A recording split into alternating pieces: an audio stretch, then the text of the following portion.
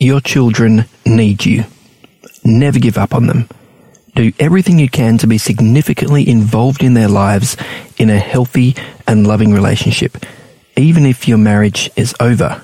And never, ever disrespect the mother in front of the children. Well, those are some words of wisdom from Patrick O'Neill, who is today's guest. More from him in just a... This is Signs of the Times Radio with Kent Kingston.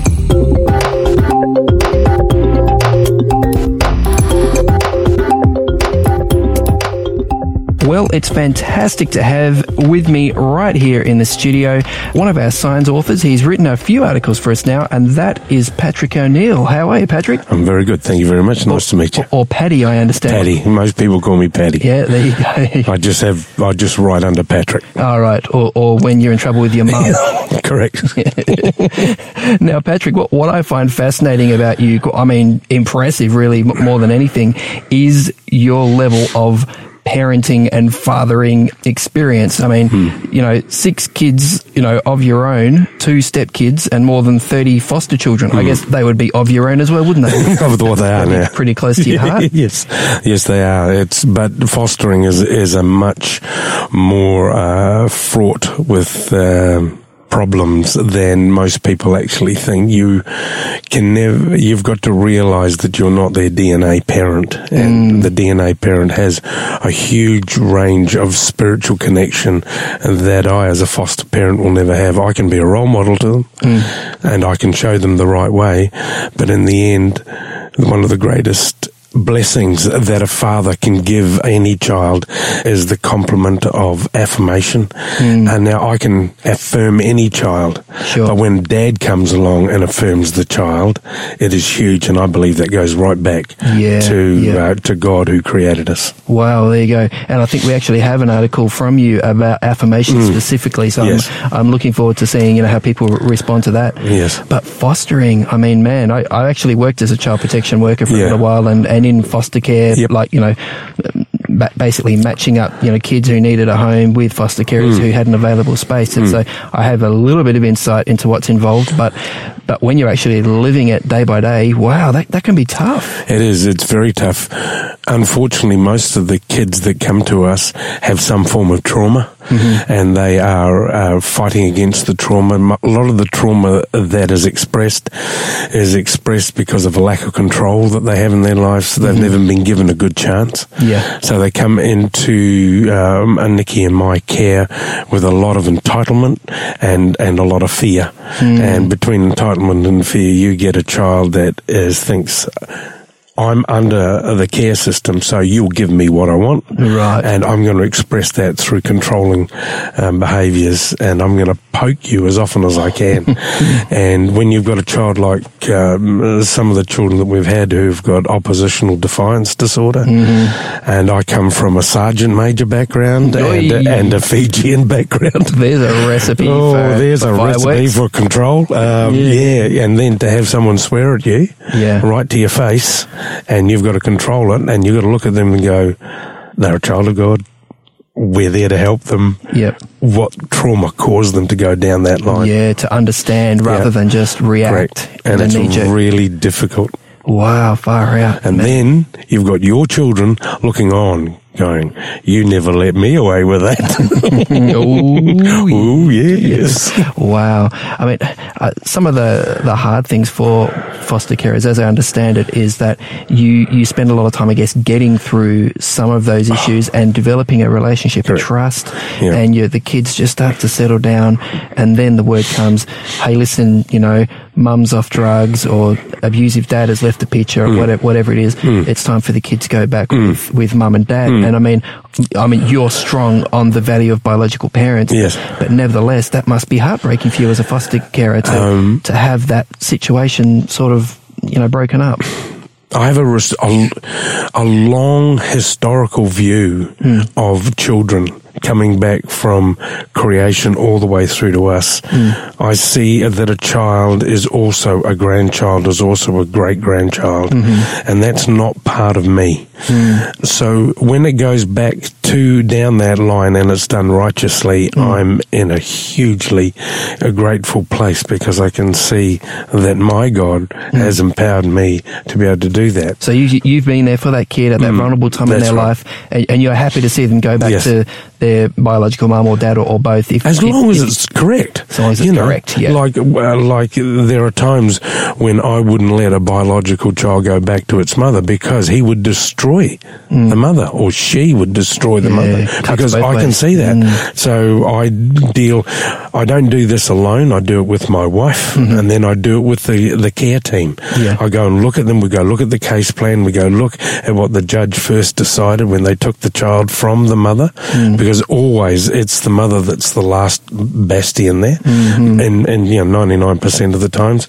And if I can see, and the psychologist will listen to me, and the doctor will listen to me, and the pediatrician will listen to me and my wife, and we say, look, this behaviour is still in force, that behaviour is still in force, this is the problem with the mother, that is going to raise huge issues, then they will go, well, we understand. But there are times when Mum has just really nailed it. She's got it perfect. Yeah. The place she's going back to is a place of love and care. Oh, that's fantastic. Yeah. Hey, and listen, before we get into the article, I just want to ask you one more question about fostering, because it's a fascinating area. I often found when I was working in that sector that most foster carers want the babies or the little kids, the preschoolers, because they're so cute, and if they misbehave, you can sort of pick them up and carry them into the next room. But the kids who are like 12, 15, very hard to Very difficult. Did you take on some of those older kids? That was the only ones we took. Oh, really? Wow. We always took the older ones. And because I came from a very patriarchal background, I chose boys, and my wife was in agreement with that. And then we've taken on girls, and unfortunately, ladies and gentlemen, girls are way tougher than boys. I've heard that a few times. Way tougher. Much more complex. Yeah. Much more complex. Wow, fascinating. So you have a background educationally in psychology. You've done some management studies as well, and I see that coming out in your writing. It makes it quite fascinating. But the article that you've written for us in the March edition of Science Magazine, and thanks for doing that, is focusing specifically on the area of fatherhood after separation. Yes. And that's tough, isn't it? Yes. I mean, there are a lot of families out there where, families are breaking down, and which is hard enough. Yes. But when there are kids in the mix. Yeah. Man. It's destructive. Yeah, wow.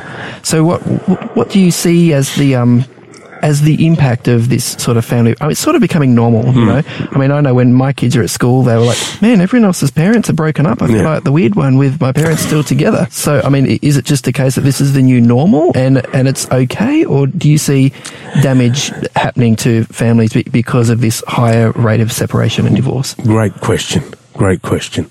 It is the new norm. It is still extremely destructive. Wow, okay. There is nothing you can do. When you break up a child who is 50% one lot of DNA and 50% another lot of DNA, and you break that up, that child is going to feel hurt. If there is valid reasons for doing it, like you have an abusive father, or you have sexual abuse, or even mothers being on drugs, stuff like that.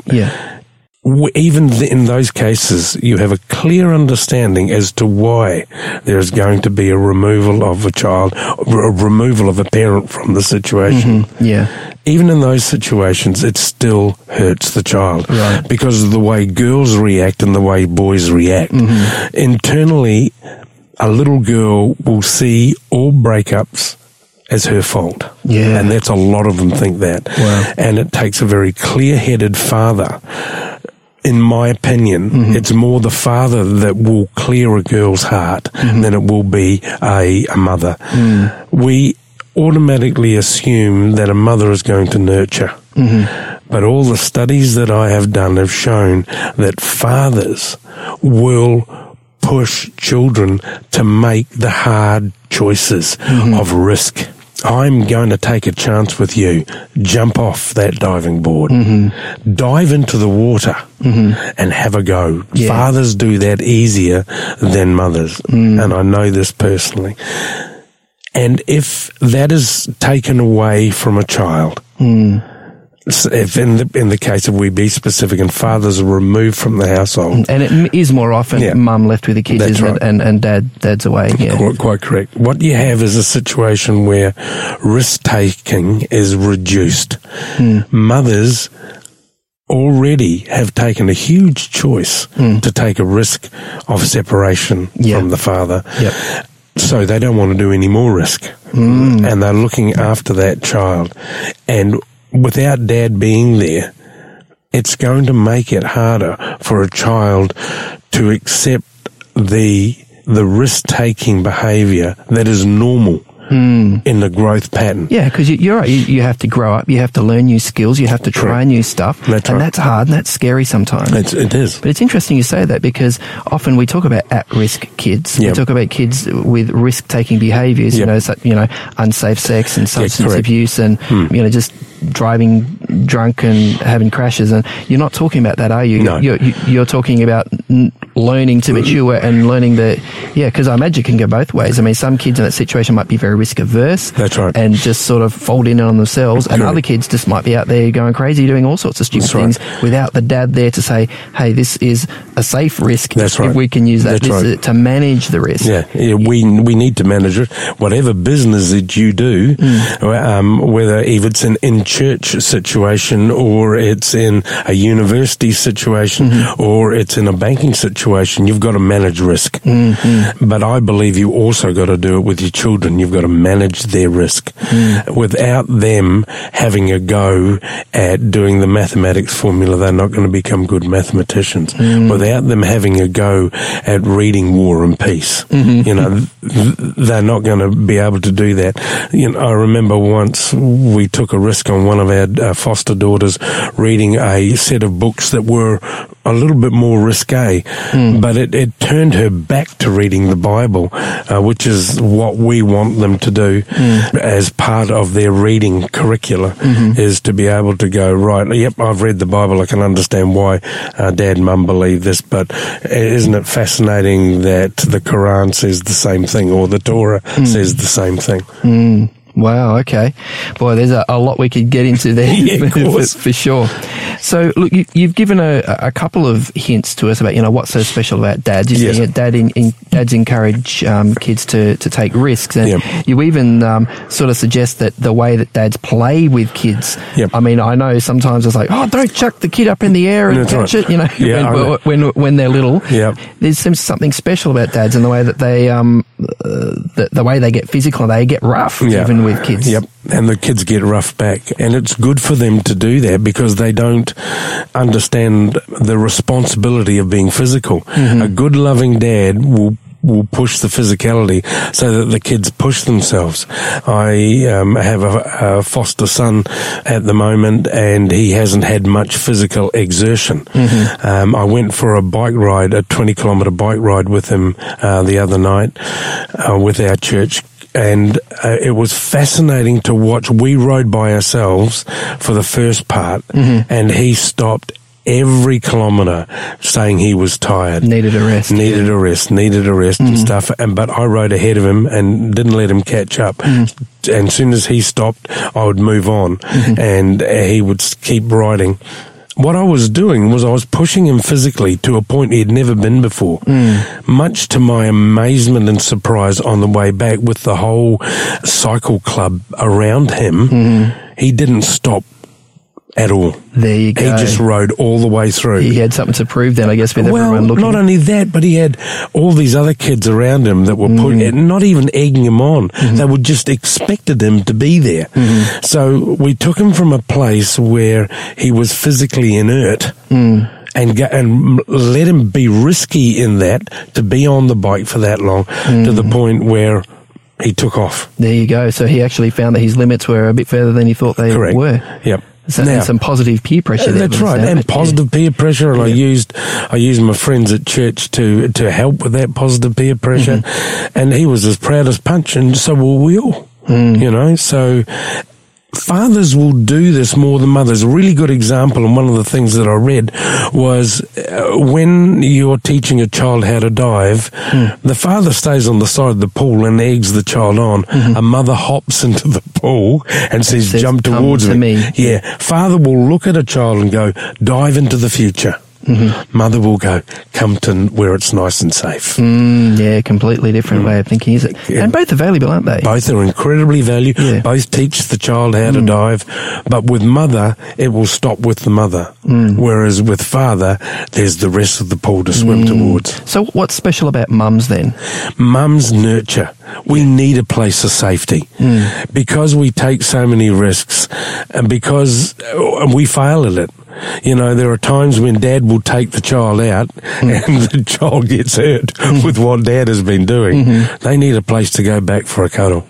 Yeah, we need nurture. You know, the first 6 months of our life is based on nurture. We stand back and wait for the child to move, right? And then when the child starts moving, then we start playing with them.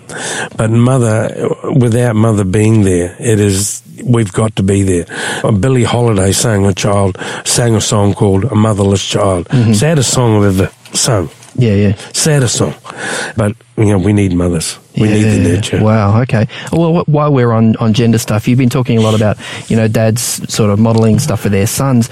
But what about daughters? Is there something special about the way dads and daughters interact? Yeah, very, very much so. I'm blessed to have a good relationship with my daughters to the point where they will tell me where I'm wrong. Bless their little hearts. But I'm sure anyone who's got a daughter is like, well, yeah, that's just part of the course. Normal, yes. But we give them strength of character and this wonderful word called self-efficacy. Yeah. Self-efficacy. Please explain, as Pauline Hanson said. Please explain. Yes. Self-efficacy is the inner strength. Is your inner strength to know I am worthy, I am worth it. I'm capable. I will try this. And the first person that a daughter ever tries that on, the first man she ever tries it on is with her father. And because she's going to meet very many men in her life, and if she chooses to be heterosexual, then she's going to meet many men in her life. And if she gets it right with her father, she's going to be strong enough to look at the boys that are not so good and go, you are worthless, leave me alone. And she's going to be able to look at the boy that she really wants and going to be this is how my dad loved me. How do you love me? Yeah, wow. So if a dad has a healthy relationship with his daughter, it's a real good guide for her in the future. Totally. To say, hey, this feels right. Totally. This feels wrong. That's right. Yeah, wow. It gives her that sense within herself, that safety sense to say this is right and this is wrong. Wow, man, that is really, really fascinating. Yep. Now, you point to some really interesting research in your article, Patrick, where you mention that the difference between stepfathers or boyfriends and biological dads. Yes. Because obviously this is a reality of, you know, after separation, often there is a blended family sort of results. So, I mean, that is a situation people find themselves in, and they say, well, it's good to have a father figure in the home. Would you agree with that? Yeah, it's good to have a father figure, but as long as he is a good father. Okay. And statistically, though, what are some of the risks? The risks are huge with another man who is not the father of the child. Unfortunately, we get some. And you're saying this as one of these men, of course, when it comes to your stepkids and foster kids. Correct. You know, unfortunately, the levels of sexual abuse rise. Yeah. The statistics show that stepfathers and foster fathers are more likely to sexually abuse the stepdaughters, which is incredibly sad. They're also more likely to physically abuse their foster children. But the reality is that we are in a great deal of need for good men to do a righteous job. To be father figures. To be role models. Well, it's a bit of a double-edged sword, isn't it? Totally. It's like, hey, we need you, but we know that some of you end up being a bit dodgy. That's right. Yeah. With my fostering, I come under a wonderful care group called Catholic Care, and they look after my wife and I, and we have wonderful relationships with them. However, However, they've done some things that I haven't been in full agreement with. One of the real good things, and I'm going to write about this later, is fatherhood and the digital generation. Oh, goodness, and what the danger that is in our world. You have got to be aware that this is not a right to have a mobile phone. Yeah. It is not a right. I don't care. You do not, but the child does not pay for it. The phone companies do not even look at the child to sign any contracts. They look at a older figure to pay for that. Therefore, it comes with those sorts of strings. A lot of foster agencies and which is the Family and Community Services in New South Wales. In New South Wales, will say that phone is the righteous right of the child, and anything on there has got nothing to do with anybody else. It's their own private business. Yeah. No. Wow. Not under any circumstance. Not in my world. And I have studied the laws that are effective in that sort of situation. And if I buy it, I own it. Well, and even so, even if it is theirs that they've brought along with them, you still have a duty of care. When unfortunately, I've been involved with a situation where unsafe sexting was done on the phones, and it was just no way. I'm sorry. I will fight you in the courts over this. It is not your phone. It is not your right to it. And I go back to a wonderful old thing that my dad said to me many years ago, and I don't know how to convert it to a digital statement, but here is the old pen and paper statement. Never commit to paper what you'll regret later. Okay. And that's let alone to cyberspace and the entire planet. Well, we've got, unfortunately, in rugby league, right at this very moment, we have a situation where a father is absolutely incensed that someone has misread a video taken of his daughter. And then you've got other silly boys that have gone into stupid situations where they've had videos taken of them while they've been naked. In really stupid situations, we've got to have a better control. So just don't go there in the first place, No, fair enough. Now, you do talk about, separation and that sort of thing in this article, and you're really clear that if at all possible, as a dad, it's important to maintain contact with your children. Yes. I mean, look, I know dads who, have separated, who just say, you know what, it's just too hard. Yes, it is. Every time I go near my ex, it's just emotion. There's all this history, and it's just simpler and possibly even better for the kid, they might say, to not have all those ups and downs and just to stay away. What do you say to that?